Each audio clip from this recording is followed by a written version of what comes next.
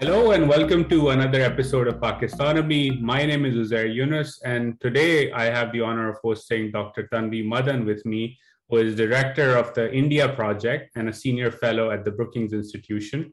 She has authored a wonderful book, Fateful Triangle: How China Shaped US-India Relations During the Cold War, which is a great historical take. I haven't fully read the book. I've read excerpts of it, and it is a must read, even though I've not fully digested the book yet. And she also recently authored a paper titled Major Power Rivalry in South Asia. It's a discussion paper that takes a look at what's going on in the region and how this emerging US China rivalry, what's going on with India and China, what the Chinese are trying to do with the BRI and other regional powers in South Asia, what the implications of all of this are. So I figured that today we sort of step away from our internal lens at Pakistan and look at the region more broadly. And the links to both the book and the paper are in the description below, and I highly recommend that you do check it out. So, Dr. Tanvi, thank you so much for joining us, and welcome to Pakistonomy. Thanks so much, Jose. It's great to be on the podcast. I want to start with your CFR publication. And as I was reading it, one thing that struck to me, and of course, there's been a lot of conversation around what's going on in South Asia and the broader Indian Ocean. You write, quote, that this will be a significant arena of major power competition, end quote, in the coming years. Of course, a lot of the audience for this podcast is based in Pakistan and in India. Some 40% of the listeners are Indian. So perhaps start by sketching sort of a map of why you believe this area, this competition is emerging in this arena, and what are the broader implications of this? So I think one of the things that the report, in fact, the starting point of the report is to kind of point out that this is going to, this kind of major power competition and these rivalries are going to look very different or mean different things for countries in the region, including India and Pakistan, than the Cold War did and US-Soviet competition did. And the report makes the point that during the Cold War, yes, Pakistan was a US ally. India, kind of was non-aligned and played one off against the other. But largely, especially for most of the Cold War, I think the one exception was the developments in Afghanistan after the Soviet invasion in 1979. But otherwise, South Asia was considered fairly kind of secondary as an arena, if not tertiary, of an arena of competition. Some of your listeners might remember, and you might remember, that Robert McMahon wrote a great book called Cold War, about the Cold War in South Asia. And it was called, and the kind of subtitle was Cold War on the Periphery. I think that actually was the title. And, that told you kind of where the kind of focus was. And, initially in the Cold War, it was Europe, and then it was kind of East Asia for other chunks when Asia did come into kind of focus. What you're seeing today, and I argue that makes this kind of different and will require, I think we can talk about some similarities I think you'll see from the Cold War that I think India and Pakistan will be familiar to India and Pakistan, and they can even try some of the same tactics. But I think as the landscape and kind of where the focus areas is, I argue that this competitive era is going to be different for the region. And the reason I say that is because, for one, and I've been asked by others, by the way, why didn't you look at India, Pakistan more deeply? And it's partly because I was given, like I said, okay, this is major power rivalry in South Asia. Who do you consider major powers and whose rivalries? And so, I was given a list. It was US, India, China, Russia, Europe, and yours, as a whole, but I could look at European countries, potentially Japan as well. And so kind of stepping back again, I think, if you look at the two major power rivalries that will affect this region, and there will be others, but the two that will affect them are China, India, and US-China rivalries. And what I say in the paper and show is that one of those two rivalries is taking place in South Asia itself, or in the Indo-Pacific, or in the kind of Indian Ocean region. And so this is not a competition that's outside and will shape the region. It is happening in the region. And it is happening at a time when China-India competition is intensifying around the region as well. And different countries other than those two are very much part of the battleground, so to speak, when Beijing and Delhi think about this competition. I think a second reason why is that if you think about even US-China competition, you're already seeing the Indo-Pacific broadly, of which South Asia and the Indian Ocean region form a part, already is a key arena of competition. So it doesn't even have to be argued. You're seeing it all around, whether it's in terms of connectivity, whether it's in terms of kind of influence, whether it's in terms of kind of geopolitical or military access. And so I think you are seeing already this region be an arena for competition. And the other thing is that one of the two countries that is involved, now when the US and Soviet Union were facing off, both were kind of distant powers. I mean, Soviet Union wasn't that far, but they were relatively distant powers. What you're seeing today is at least one of those two main antagonists, it is at South Asia's doorstep, and particularly at India's doorstep. And you're seeing China now more active than ever before in pretty much every region, every country in South Asia, and increasingly making forays into the Indian Ocean region. And so I think for those reasons, you are going to see the impact. And then you could add the technology, the kind of global telecom, technology standards, etc. So this is kind of a standards competition, a rules competition. It's playing out in international institutions. And I think, South Asian countries will also be seen as countries to woo or deter in these various spaces. I think the other thing and I think one of the implications will be is that this is not something the smaller South Asian states can necessarily say we will sit away from.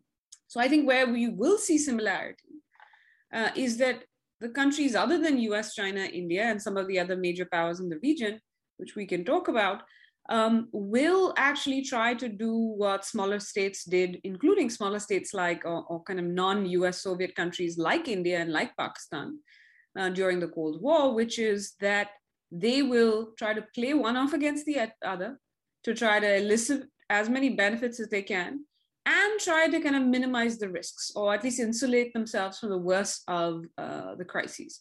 But I think there is a warning there as well. If there is crisis, it will spill over, I think, for everybody's interests. You mentioned one thing that, there's similarities with what happened in the Cold War, particularly with India sort of being non-aligned, but closer to the USSR, particularly in terms of, the military assistance it got and everything else. Many in Pakistan increasingly now believe that India is firmly in the American camp. And, the Pakistanis are sort of talking and looking back at history and saying, well, we should have done what India did in the Cold War, which is play off these sides against each other to get what it wanted. And we don't want to be clubbed into the China camp, right? There's this emerging discourse in Pakistan. How do you see that playing out? And one, do you agree with this perspective, at least from the Pakistani lens, that India is fully in the American camp, so to speak, with the Quad and everything else? And two, is it going to be as simple as bargaining the way it happened in the Cold War, or is it going to be much, much trickier given everything else that's changed in the world? So that's giving Ayub Khan far too little credit, I think, because in some ways it's people joke in India the exact opposite. Pakistan managed to have its cake and eat it too during the Cold War. And if you actually look at what Ayub did, and it is interesting. Just like you saw kind of a decade or so later, and actually 2 decades later, Zulfikar Bhutto learned, for example, on the domestic politics side, pick up tips from kind of Indira Gandhi's campaigns, the Roti Kapra Makan thing. You did actually see some learning. And so what you saw is, even in the Cold War, you saw Ayub and Zulfikar Bhutto arguing for this too as foreign minister, to actually, even while being a US ally, to deepen relations with China and eventually the Soviet Union, but particularly China. So when China and Pakistan relations start developing in the early 60s, And especially when the border deal that was signed in '63. At that time, the US was very much still an a Pakistani ally. And you heard this frustration from, Presidents kind of Kennedy and first Eisenhower, then Kennedy, then Johnson.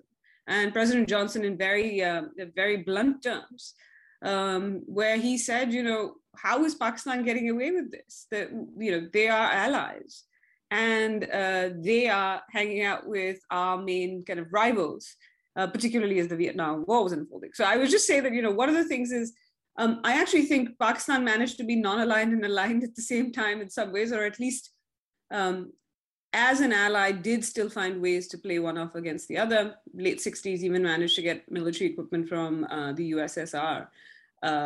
But I do think today, what you're going to see in terms of kind of India's position, and I recently wrote a War on the Rocks piece on this, and did some of the kind of more Cold War comparison for a Washington Quarterly piece last year. But I mean, both make the point that this US-China competition for India, it is not going to walk a middle path or sit on the fence or sit on the sidelines. Not just because geographically it is taking place within the region, or because the distribution of power is different and India is kind of one of the major powers that can't really sit these things out. But most significantly, because India's relationship with the two antagonists is very different from what it was with the US and Soviet Union. So with the US and Soviet Union, India could play one off against the other. It was important to both those countries as a kind of swing state. And it had no major disputes, fundamental bilateral disputes. Differences, yes, but no major disputes. Today, if you look at the competition, in one corner, you have India's closest partner, arguably, the US. And in another corner, you have China, India's main rival, alone in conjunction as India sees it with Pakistan. So in that sense, when even Nehru said there's no non-alignment vis-a-vis China, but I think, you've seen when India has aligned in the past. It has been first in the 60s with the US, and then in the 70s with the Soviet Union. Both times were to balance China, and I think you're seeing that again, where when it comes to an external security challenge, one that India has recognized that it cannot tackle on its own, with a large capabilities gap that the report mentions. 30 years ago, China-India economies were the same size, about the same size. Today, China's economy is 5 times that of India. So I think India recognizes it needs partners, and China and the US and India are aligned on particularly perceptions about concerns about China, and largely on the approach to take towards tackling those concerns. And so I think you are seeing India making choices that will often align with the US and other kind of its allies, like-minded allies, but not always. And how the US and India handle those times that they do have differences, I think will help determine how far and fast the US and India can cooperate together. So I don't think India is going to kind of join a block, so to speak, but I think the decisions it makes will largely kind of align with those of the US, particularly vis-a-vis China. So I think one thing that you're absolutely right, that the Soviet-US rivalry was distant even in the broader South Asian context. It changed, for example, for Pakistan fundamentally when the invasion of Afghanistan happened. But in this particular case, the core issue, so to speak, between at least the India-China rivalry is the boundary dispute in the north. And we've seen over the last few months, conflict break out, so to speak, in the northern border regions. Indian military leaders have talked about the fears of a 2.5 front war or a 2 front war emerge or re-emerge, so to speak.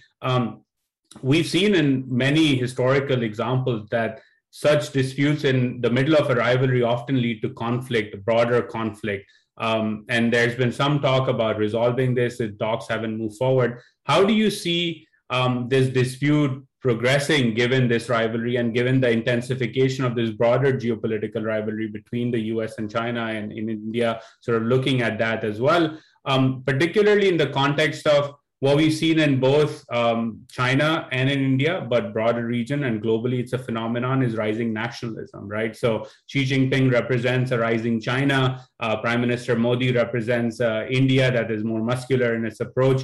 How do all of these things play out, given that the core issue is a boundary dispute and their neighbors, and they've actually started to come to blows again? And it's quite interesting, especially talking about this in the context of also kind of India-Pakistan ties, which is, if you actually think about it, for China and India have had this kind of, it is the longest undemarcated boundary in the world. And yet, compared to the LOC, the line of control, the line of actual control, and the kind of broader undemarcated boundary between China and India had been relatively calm. And particularly, I think you saw after the 1988 boundary dispute boundary incidents between China and India, it was relatively calm. And part of the reason is that there was a process there of dialogue, mechanisms, etc., that had been set up, a series of agreements on the China-India side, which between, I think, 1993 and 20, I can't remember, the last one was signed in 2012 or 2013, but you saw those sets of agreements, those 5 agreements and kind of sub-agreements within that laid out a way to manage the boundary dispute. It created some mechanism for the two countries to start talking about resolving the boundary dispute, because they have competing claims. But the bigger focus in some ways was, we will manage the boundary dispute through these various mechanisms, agreements, protocols, including, not joint patrolling, but both sides patrolling in certain areas, not carrying loaded weapons, for example, rules of engagement that were designed not to be escalatory. So compared to kind of the constant firing across the LOC, you actually saw a fairly calm boundary, or relatively calm boundary for years. And the reason I mentioned those agreements is related to the question of, can this be resolved? I think those agreements, from India's perspective, and what those agreements did is, those agreements helped open the door to the broader development of a broader China-India relationship, whether it was developing economic ties, whether it was their cooperation on many global governance issues, including trade, including climate change, including asking for greater representation in global economic governance institutions. And you did see that those agreements both maintain stability at the boundary, and then consequently create the space for the relationship to move forward. The reason what you saw is kind of a change after Xi Jinping came to power. And we don't know if it's because Xi Jinping came to power, or because it just also so happens that these positions around the boundary are to both sides now more accessible because of infrastructure building than they used to be. So they're bumping up against each other a lot more. And so some have argued, well, the agreements weren't built to kind of withstand that. Others say, no, that's not the case. And sorry to interrupt, but some would even argue that this was all part of a masterful Chinese grand strategy of biding their time, and now that they have the capacity to push the boundaries as much as they can, given that they have the power. That's absolutely right. And that one question is, were, for example, the boundary crisis last year in particular, were the Chinese moves at the border, because we did see this as part of a broader kind of Chinese assertiveness around its neighborhood. But it is interesting because, I am skeptical of China as a 9-foot tall or 12-foot tall playing 9-dimensional chess grand strategist, because to me, I don't know, call me old-fashioned, but any strategy that, yes, it is about your domestic imperatives, but manages to upset pretty much all your major neighbors in a significant way is probably not all that grand. So maybe a strategy, maybe for your domestic audience, but you're right. I think there is this question: what has been, why has this happened? But given that this is the 4th major military standoff since kind of Xi Jinping came to power, and fundamentally different, and the reason it is different and harder to resolve this particular crisis is, and one can hope that it is at least stabilized. And so the good thing about the agreements is that they allowed for or created the mechanisms that the two countries have been using to ensure that this doesn't go even further out of control. Mechanisms that don't exist in the India-Pakistan case in many cases. They are obviously mechanisms, but you have seen on the India-China side, the very mechanisms that are now under great strain, they are nonetheless useful in terms of making sure there hasn't been further escalation or crisis communication, et cetera, is possible. And so I think what you have seen is that those mechanisms have been useful. They are being used to potentially at least try to stabilize the relationship. This is where India and China are negotiating, is in some of these groups, particularly the kind of military dialogue mechanisms. But at the same time, from the Indian perspective, they see what happened last year as China, and the government will say attempting to change the status quo. Most people will say has changed the status quo at the boundary. The way the recent Pentagon China military power report put it was Chinese incursions. And what you saw is that I haven't seen this kind of consensus across India's China watching community and China hands, where pretty much every major, you didn't hear too many of the sitting officials say things publicly, but you saw almost every former Indian ambassador to China or former kind of foreign secretary who's been a China specialist say one thing, talk about this as being fundamentally different, talk about this as being a violation of the boundary agreements. That is something the Indian government has said as well. Now, why is that important?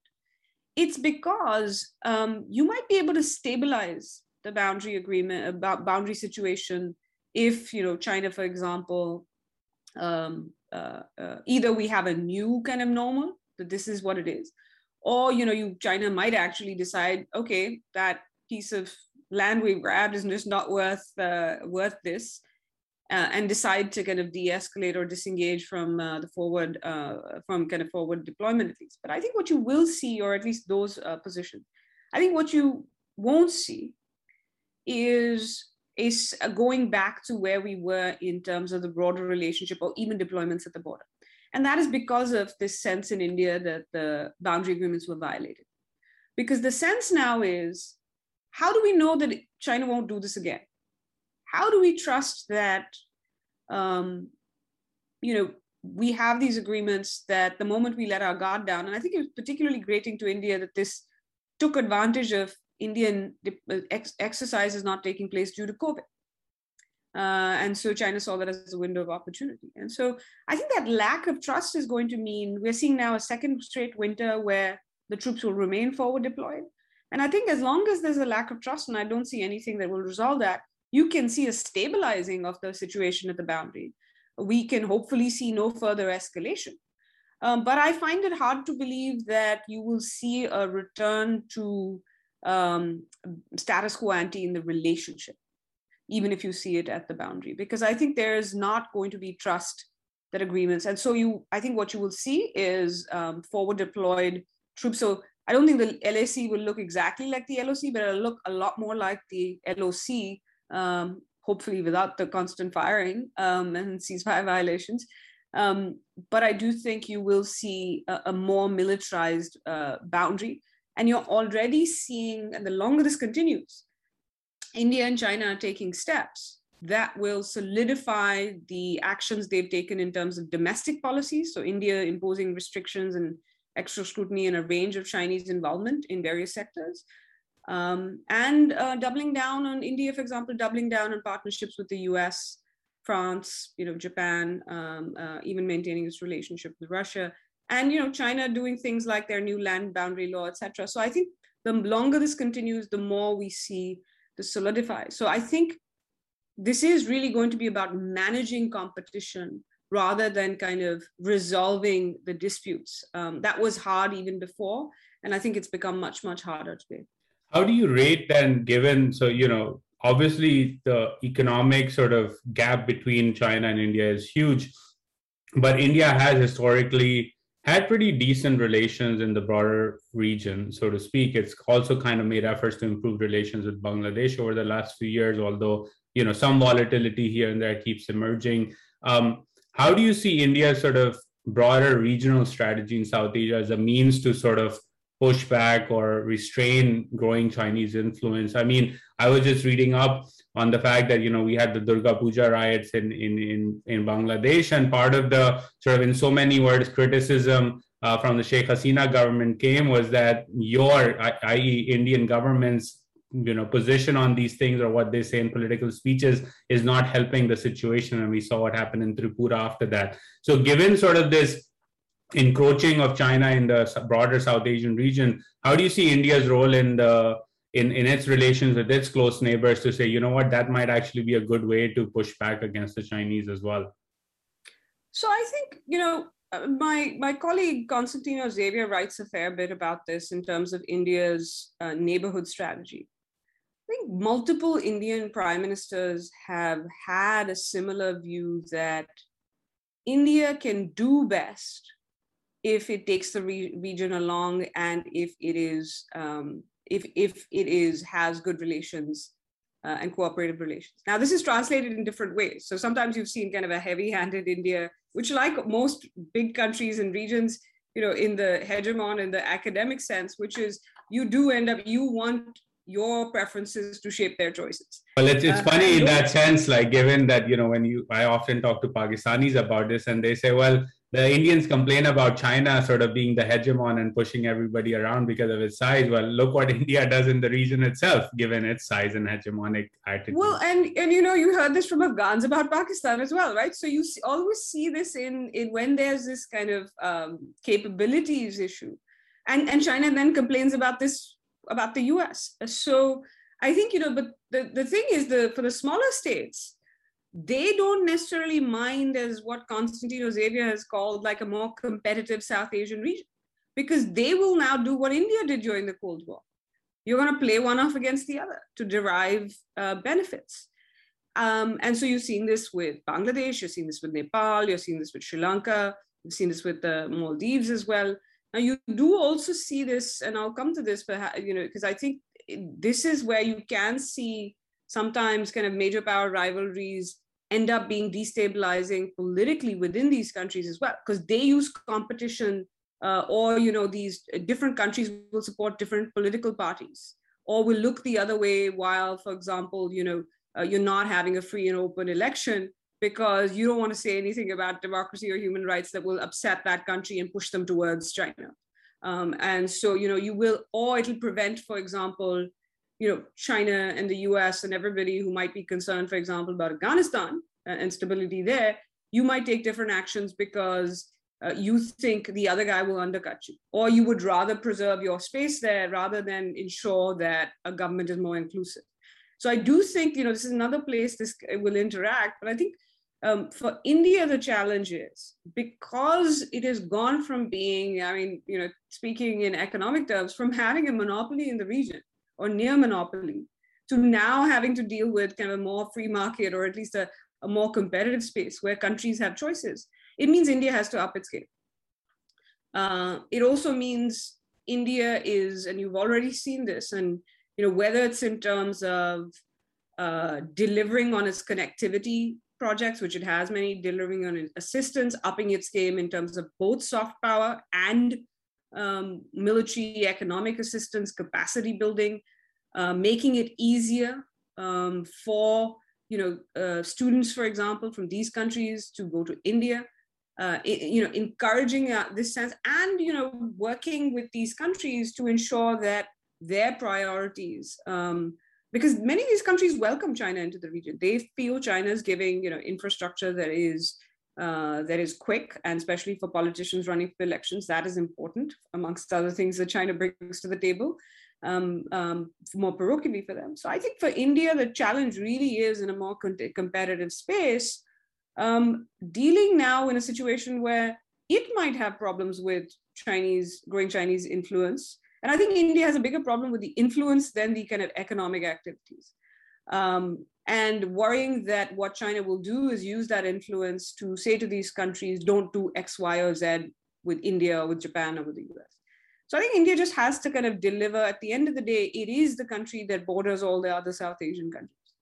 And so the idea is, I think you'll see a mixture of carrot and sticks, but I think India will find that the sticks are sometimes less effective, and they'll have to be more in the terms of red lines that are not as aggressive as they might have been in the past. But really kind of that positive offer has to be that kind of, what are the advantages you get? And so I think it'll have to up its game. And I think one thing India is recognizing, you've already seen this change, is that India, which had a kind of Monroe Doctrine sort of thing, Indira Doctrine, I guess, for the Indian context, which wasn't really happy with external powers being operational in the region. The one time we saw, sometimes that we saw exceptions to this, is when India started worrying about China. And we saw this in the 50s in Nepal, which I talk about in my book. And at that time, and you're seeing it again, when India worries that China is coming into the neighborhood and it cannot tackle and make the kind of offers, economic, others, it will either look the other way when US, Japan, France, Britain, others are dealing with these countries, like-minded, even Russia. And in some cases, we'll even actively cooperate with them to work together. So India, Japan working together on connectivity projects, or hoping to in Sri Lanka. Sheikh Hasina is in France right now. In the olden days, and I suspect some of the kind of retired diplomats in India will kind of look askance at that. But I think from India's perspective, would they rather that Sheikh Hasina buy even more military equipment from the Chinese, or would they rather she buy it from France or Russia? And then I think you saw this in, for example, when the US and Maldives signed a defense agreement last year, the year before, I think it was last year. You saw India, which in any other time would have objected to that, actually welcomed that agreement. So I think you have already seen change, but it's incumbent upon India to deliver. And I think second, on the points you were saying, it's Indian domestic politics, especially kind of because of the way that, South Asia has, is ethnically kind of situated, but how the lines were drawn, is you always have kind of the country next door. There's the politics spills over into neighboring states. We've seen this in Assam and Bengal with Bangladesh. We've seen this in kind of UP with Nepal, and then and Bihar as well. And then you've seen this, you've traditionally seen this in Tamil Nadu with Sri Lanka. And so I think the Indian government would do well to ensure that this kind of spillover it doesn't take place, and that that not making the mistake that China does, which is you're so kind of focused on your domestic political imperatives that you end up damaging your relationships with the very countries you need for strategic reasons in your neighborhood. I think you mentioned Bangladesh and Sheikh Hasina being in France. I don't know what you think about this, but to me, when I look at sort of the broader subcontinent, not South Asia writ large, the foreign policy and economic policy her administration has sort of navigated through has been masterful, right? So you look at the Japanese have some projects, the Chinese get a little bit of something. With India, they've made progress and have strategic relations that are deepening day and day, with electricity and things like that. And then obviously with the Americans and the Europeans, obviously it's a big market for them. And you mentioned the fact that how countries in this competitive environment will try to get the best deal for themselves. Bangladesh has done really, really well, at least so far, and it remains to be seen how they navigate that. Which then brings me to sort of the Indo-Pacific, right? And like the role of the UK, France, Australia, Japan, the Quad, so to speak, broadly speaking. One, do you see the sort of Chinese aggression in the north on the boundary sort of a premeditated bid to sort of tie up India in the Himalayas so that it doesn't pay attention to the ocean, particularly because of the economic gap and the fact that there's a resource constraint? And B, if that is the case, or if it isn't, would love to talk to you about that. But B, how do you see then these relationships shaping up in the Indo-Pacific, given sort of the fallout or the Australia submarine deal and the French having a different point of view on that? And then broadly speaking, where the Quad is headed? So I think, it's an interesting question what the Chinese were thinking or not thinking. And, I will say in our field, many of us don't say, I don't know too often, but I think this is genuinely the case. We're still arguing about Chinese motivations and from the 1962 war. And so I think we will be arguing about their motivations, and you've seen kind of many explanations for their moves last year. So I don't know kind of I think strategically, it has been the case, for example, that the Chinese motivations for a relationship with Pakistan are partly about tying India down in South Asia. So from a strategic perspective, I think anything that does make India a less, less potent kind of, from China's perspective, rival or threat, any kind of strategist would take that move. I think the particular steps at the boundary last year, this kind of salami slicing tactics, I don't know. I think in hindsight, we're saying, it might distract India from the kind of maritime space. I'm not sure I think we don't have sufficient evidence to back that. I think, where we find the most plausible kind of explanations are of the view that, either, as you were indicating, it was part of this kind of broader Chinese assertiveness where they saw a window of opportunity at that particular time, and they're feeling more confident. Another version of that is the regime was feeling insecure given their initial handling of COVID and wanted to show strength and show that they could protect sovereignty. And it could be as simple as they said, let's grab these pieces of land that we think, territory that we think we should have. And they might have underestimated the Indian response. Don't ask me why, because India in the last 4 or 5 boundary crises, or actually consistently since 1967 or so, has always reacted the same way, which is, you move troops up front and then you try to reverse the Chinese steps. But I think we'll be debating that. I think, the question, yes, there are finite resources that India has. As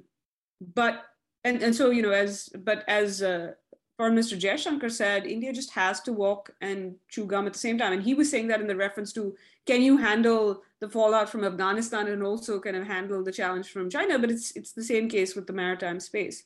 But it does have an impact. I mean, I think because of the resources. And you see this in terms of the military budget and, the defense budget and how much the Navy gets. Having said that, I think it is also why you're seeing India willing to partner with like-minded countries, and goes that to a question of, how India views things like AUKUS. Because India has this multifaceted challenge, and China is not just kind of at the land boundary, coming into maritime space, in the digital space, in the communication space, that you are seeing in India say, we need partners. And we need to double down on partners. And it has also, I think, fundamentally changed how India sees American power and presence in the region. When I was growing up in India in the 80s, the US was considered the country that was trying to contain India's rise, that was problematic. And, whether it was Indira Gandhi or others, it was like, the US shouldn't come to the region. It's, any moves by these powers, it's destabilizing. Today, you see this very different picture. India actually worries about US withdrawing from the region, whether that's from Afghanistan or whether that would be, as if the Trump administration is going to leave the Indo-Pacific. And so today, India thinks of American power not as the problem. It sees American power as part of the solution to its own China problem. And it sees the American presence in the region as helpful, including in the Indian Ocean, where India is actively working with the US. And it is seeing it not just as helpful, but as potentially essential. And so it sees, I think, AUKUS partly from this prism, where if AUKUS is, for India, AUKUS at best is a reflection of US commitment to the region, or additional kind of showing a demonstration of resolve, particularly vis-a-vis China.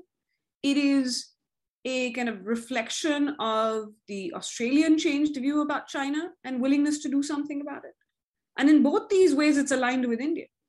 And it has the added benefit of, I think from Indian minds, the hope that the UK's new tilt to the Indo-Pacific is actually being implemented and will come with a better British understanding of the challenge that China poses, because they think the Brits have kind of, to some extent been somewhat non-aligned or tried to hedge or try to play one off against the other. And so I think you've seen India not, when they've been asked, is this a problem in terms of the Quad? You've seen officials say, nope, that's different.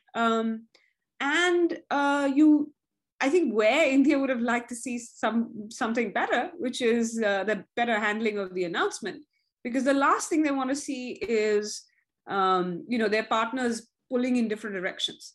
And so for them, France is also an important partner.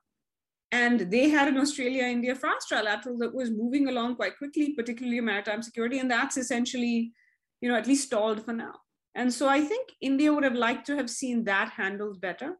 Having said that, National Security Advisor Doval was in France recently for the strategic dialogue to meet with his counterparts, as well as the foreign and defense ministers there. And you saw Foreign Minister Jaishankar meet his counterpart in New York, I think. And I think you saw, India will see how it can take advantage of the French being unhappy.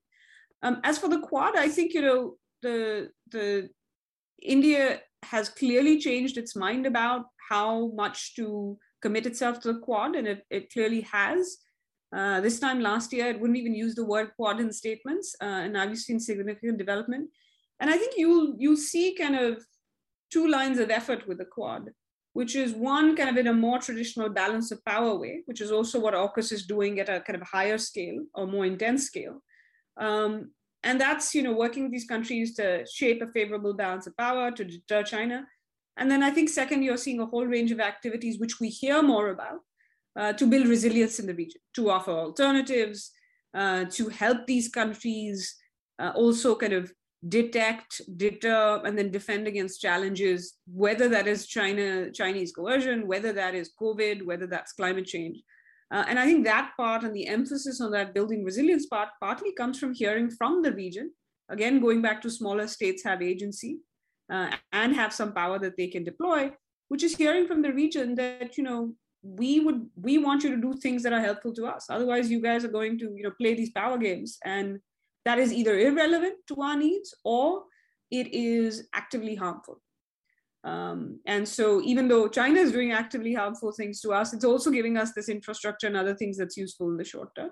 So what are you bringing to the table? So I think that building resilience part is partly about bringing forward, regional solutions and tangible solutions to regional problems. So one thing where you conclude this sort of paper is sort of, I would say on a hopeful note, but it's also maybe posed as a question towards the end is, there are opportunities for cooperation in the middle of this rivalry that is emerging and going to dominate South Asia. Obviously, where we are today with the United States withdrawing from Afghanistan, the Taliban government coming in, no inkling of dialogue between India and Pakistan, the boundary dispute in the north we've talked at length about.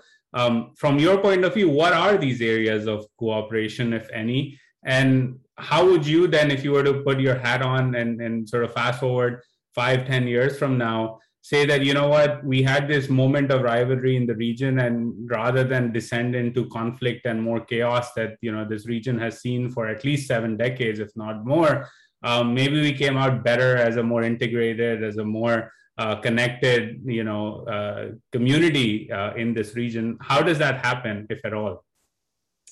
So Sarah, I hope you're not overselling the optimism in the report to... No, I'm not. I am actually making it more optimistic in that sense. I think we need more kind of optimism in the field. I was thinking the other day, we should end every kind of meeting or event with what good news can somebody share today? I do think, especially for even in the Cold War, you actually saw competition in some ways. It was very disruptive, superpower competition for, so I'll do this in 2 ways. One is there's scope for cooperation between the rivals, particularly kind of India, China, because I think there's a lot out there on US, China, and we could be here for the rest of the week. But I'll first talk about kind of the opportunity for smaller states. I think, what you saw, and actually India did this masterfully in some ways. Indian analysts would often say, oh, the Cold War prevented us from, was a distraction. It was, there were so many more important things. But one question I have and can't answer, it's a counterfactual. But part of what the Cold War did is it actually gave India importance. And India used it to then get development assistance, because the military assistance got more attention. But actually it got billions, particularly from the US, but also from the Soviet Union. And then from, what was then called the India Aid Consortium, which was an initial issue-based coalition. So we think of these things as new. But it had Germany, France, Japan, and some others, the UK, and I think Canada. But I think what you saw is that these countries actually use that competition for their own benefits.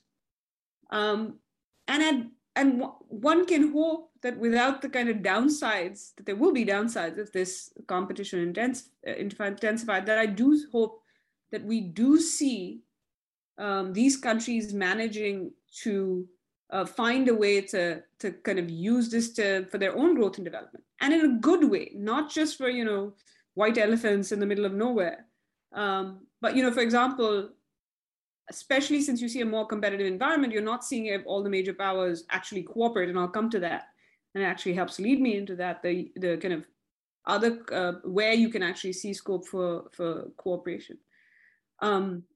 You see these countries now using competition to try to get COVID assistance. Frankly speaking, this should have been done on a global level, and it's not great that that's happening. But otherwise, you would have seen these countries, pretty much ignored or way down the list. So I think, nimble, smaller states, and it's quite.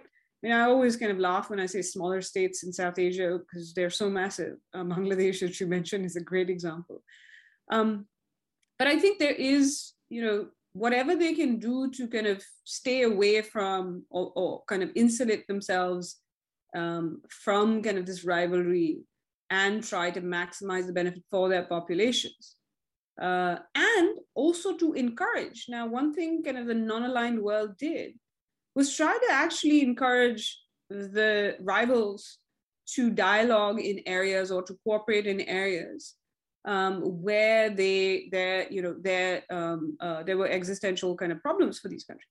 In those days, you found it in terms of kind of the nuclear side, but you're hearing, for example, a number of island states talking about climate change as being one of those areas. Just quickly on the kind of where you can see US, China, or India, China cooperate. I think there is still scope for cooperation. One, I think competition is here to stay. So I think the challenge is to manage competition. And I think that can be done. The countries have done it. India, China have done it.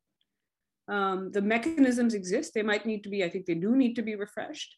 But you can manage competition and try to ensure that it does not spill over into conflict. After all, the Soviet Union and the US manages. So I think learning kind of the lessons from there on what can be done. We're hearing some reports that there will be a nuclear dialogue set up between the US and China to talk about some of these issues. And that's one area, kind of nuclear proliferation, arms control. You can see another area would be climate change. You can see a third area being global public health. And frankly, it would help if all the countries got together and dealt with these pandemics. But I do think, there has to be financial stability is another one, just like after the global financial crisis. But I think we have to be realistic that if competition intensifies, seems to be, you're also going to see competition spill over into these, you'd think, cooperative areas. And I think you're seeing this, for example, in climate change, where in the solar power sector, it's become, countries, India and the US are concerned about dependence on China. There's competitions in terms of clean energy technologies. And you can see it, for example, in global public health. For that matter, you can see it, the countries should have been cooperating on Myanmar and Afghanistan and the situations there. And you're seeing kind of those competitive dynamics spill over, because at the end of the day, the countries actually have a common objective in stability and in terms of stability in those countries, but the competition spills over. So I think, to end on a kind of optimistic, this point on an optimistic note, there is scope to both manage competition and find islands of cooperation, and maybe even expand them. Since since China likes to island build, you can keep, maybe do a little bit of that, reclaim some land reclamation on the cooperative side. But I also do think we have to be realistic about what's possible. And I do think it's important that the price of that cooperation shouldn't be accepting China, for example, doing more island building or changing the status quo somewhere else. I don't think that should be the price of cooperation, because I think that only leads to further instability down the line.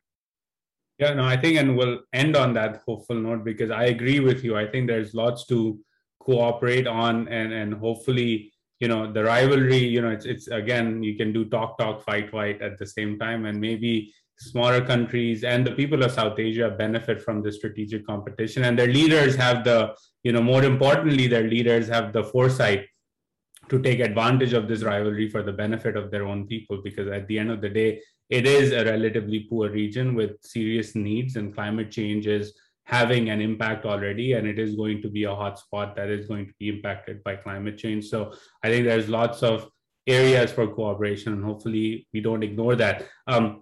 Before I let you go, I always ask my guests, what are 3 books that you would recommend to the audience? So I'll recommend one book that has been kind of influential in my thinking. It's not a book about South Asia, but I will kind of make up for that with 2 books that are more kind of South Asia specific. The book that kind of has been influential in how I think about ideas and particularly policy is a book by Louis Menon called The Metaphysical Club. And it's not really about metaphysics. The book is really about, it looks at how the idea of evolution caught on. And it is a story told through kind of 4 characters, prominent characters in the US, about how the theory of evolution, the ideas existed for years, decades before they finally took hold. And so this is really a book that talks about how and when and why ideas that have been floating around in the ether suddenly take hold.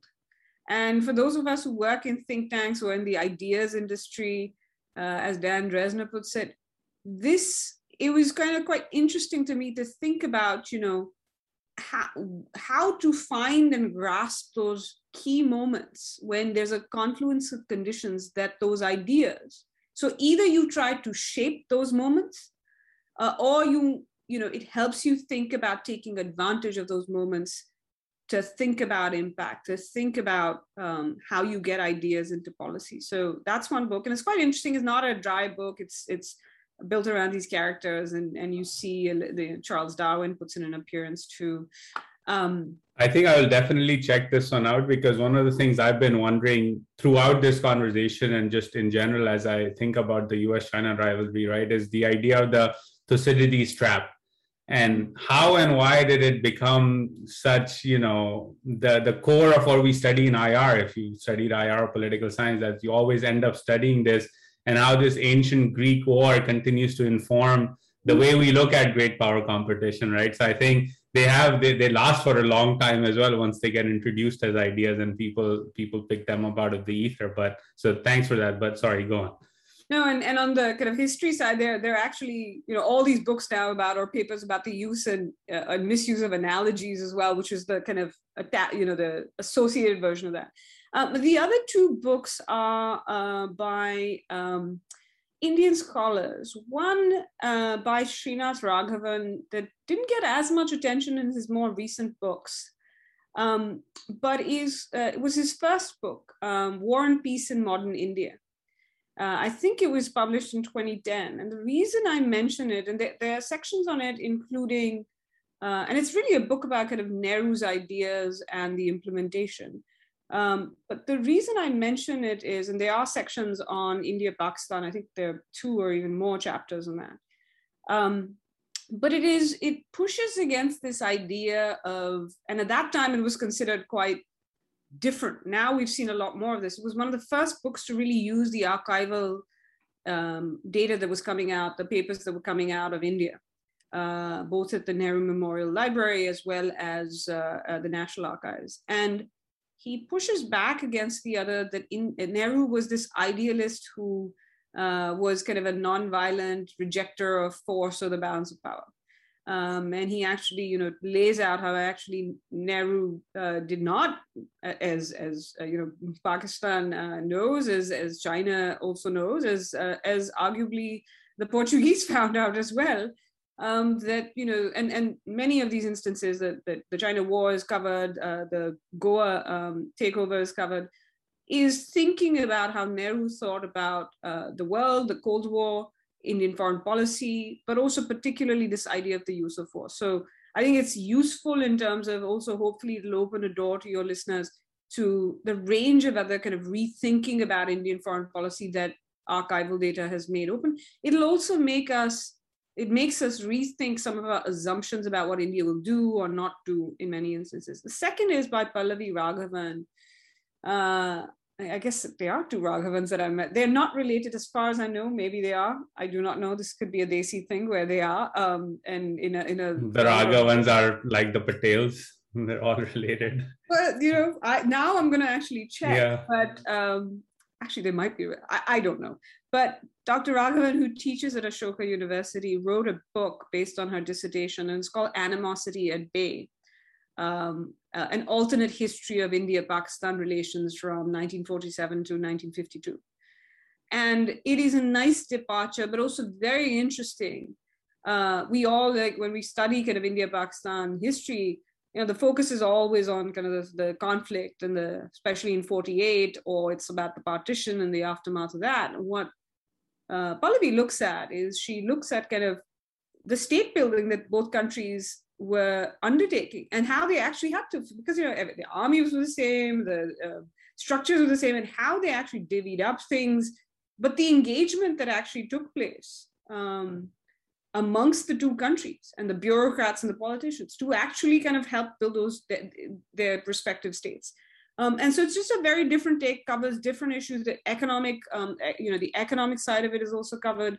So to me, those are the other two books I would suggest. And just since I mentioned the Cold War and how countries take advantage, and perhaps there are lessons in it for kind of smaller states in South Asia. So you get a bonus book, is David Engerman's The Price of Aid, which looks at Soviet and US competition to kind of aid India. I don't necessarily agree with David's kind of view of, he's quite critical of kind of foreign aid, because I actually think you can't blame foreign aid for economic decisions India made.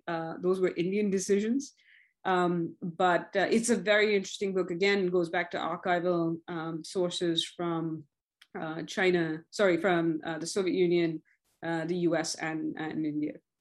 I'll take a look at that one, because I haven't read this, but I lean, the way you described why you disagree with David, I actually am on his side already, in the sense that, coming from Pakistan and the continuous flow of aid and donor money does impact decision making, and it allows politicians to kick the can down the road.